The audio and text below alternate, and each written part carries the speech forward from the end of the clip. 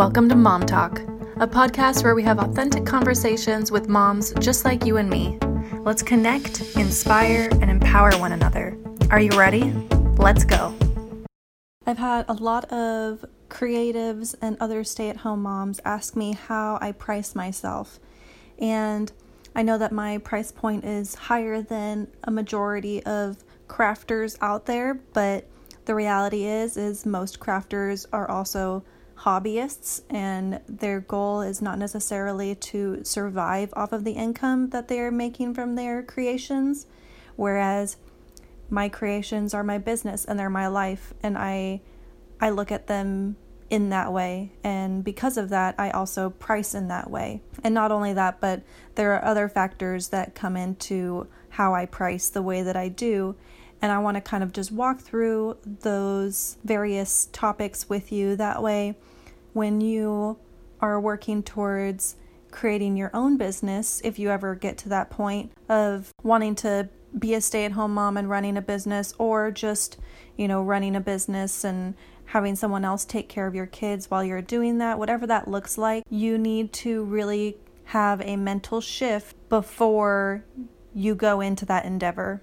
Or at least in the very beginning. When I began my tapestries, I knew that this was the form of income that I wanted to be the thing that paid for all of my expenses and then some. I don't want to just cover expenses. I want to have a profit at the end of the day, to feel like I have truly succeeded and that my time has been worthwhile, and that I'm not just putting things out there, but I feel like I am thriving. I'm not just surviving. So when you are pricing yourself, you have a lot of things to think about. One of the first thing are, what are your essential expenses? How much is your rent? How much is your utilities? How much is your phone, gas, website also, and your email? How much is that going to cost you?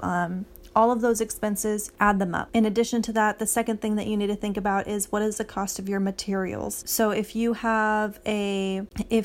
job requires you to purchase materials, maybe that's, for me, it's yarn or the cloth that I use to punch into, the boxes that I send my products away in, marketing expenses, all of those things you also need to add up and think about. The next thing is, what is the cost for your time? When you work a 9 to 5 before you begin your creative passion, you're paid by the hour, or perhaps salary, but most likely by the hour. So when you begin from a hobby to an actual job, you need to think of it that way. You don't get the luxury of deciding that today you don't want to work because you're just too tired, or you didn't sleep enough, or you're just not feeling it. That's not how it works. You have to change your mindset from hobby to job. You are working a 9 to 5, essentially, or more. Especially when you're starting a business in the very beginning, you're working more than like 40-hour weeks. You're constantly thinking about that job. You're having to reach out to people, set things up, prepare things, and it's a lot of work. And your life is going to most likely feel out of balance in the beginning, and that's okay. It's part of that whole process. You just need to figure out what this new normal is going to look like. But when pricing yourself, I think if you think about the average minimum wage, I think is around $10 here in California. So make that your starting point. If you are creating something and it takes you 2 hours to make, think about your time. So that's at minimum wage, that's $20, $10 an hour. Then add on top of that the expenses for your materials, and then also add on top of that your essential expenses. Once you've done that, you need to divide all of that information, and then based off of how much money you need to make in order to survive, and how many pieces you're going to make, or how many counseling sessions you're going to book, or coaching sessions you're going to book, that way you can break down, okay, this month I have to make $3,000 minimum to cover my expenses. And if that's your goal, and okay, I want to have, 10 sessions a month, that means that you need to charge $300 a session. So let that sink in. I think that we have a misunderstanding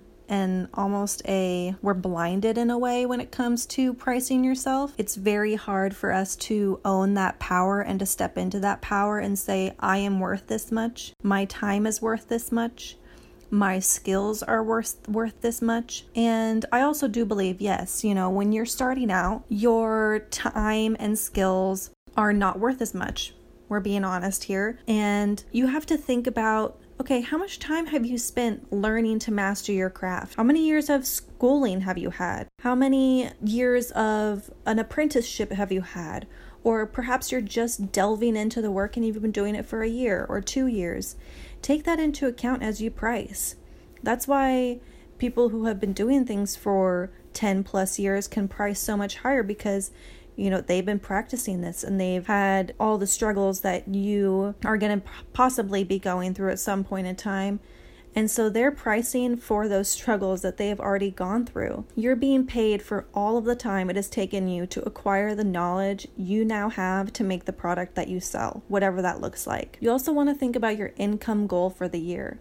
This will kind of help guide you. So yes, those essential expenses. You want to also have not just being covered for those expenses, but you want to have a profit. Whether that's a small profit, a big profit, you also have to think about taxes that you need to set aside. These things are things that we need to think about. So what's your income goal for the year? Don't just put a small number, but put a number that feels like it's out of reach, but still relatively achievable. Maybe right now you're making nothing, but you've gone to school, you know what you're doing, you're kind of starting to put yourself out there in regards to clients and marketing, and people are starting to come your way slowly. Give yourself a big goal. Say $50,000 this year.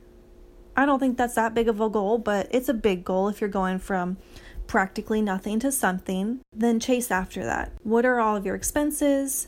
What is the profit that you want to make?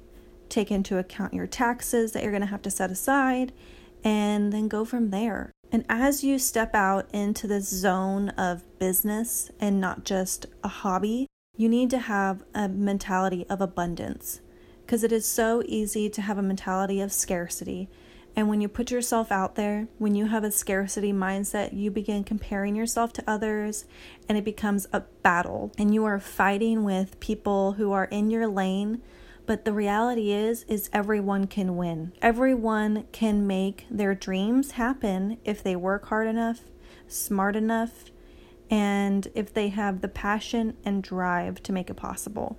You should be cheering on the people around you who other people would consider your competitors, and cheering on your customers, the people who are coming to you and spending the money on you and showing you that, yes, you are worth my time and my energy, and thank them for that. You can't have a business without customers. So when you are going out there into this world and you're pricing yourself at your worth and at your value or what you feel, you're going to have to reassess this in a year and ask yourself the same questions. Is this what my value is still currently? And most likely the answer will be no. So when you put yourself out there in that way, it can be scary, but you need to own it.